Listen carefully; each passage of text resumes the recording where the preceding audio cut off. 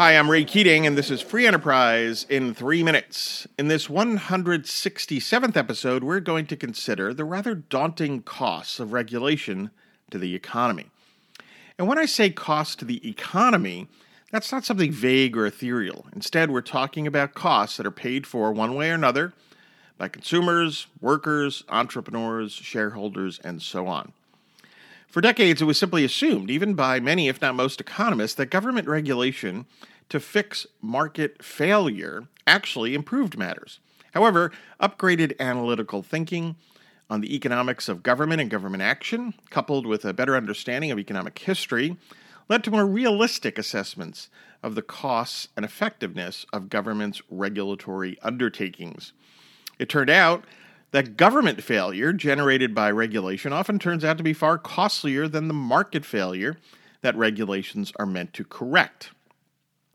A long list of studies have confirmed economic thinking on the realities of regulation. For example, economist John Dawson at Appalachian State University and John Cedar at North Carolina State University found, and I quote, "Federal regulations added over the past 50 years have reduced real output growth by about 2 percentage points on average over the period 1949 to 2005.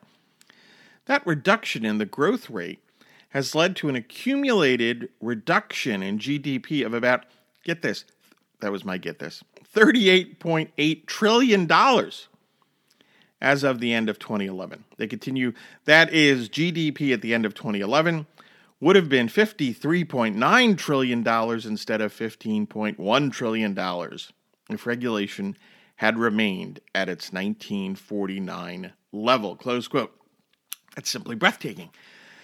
Another study from the Mercatus Center at George Mason University looked at the impact that regulations have on investment choices and therefore on innovation and economic growth. The authors reported that since 1980, the cumulative effects of regulation slowed the real economic growth rate in the U.S.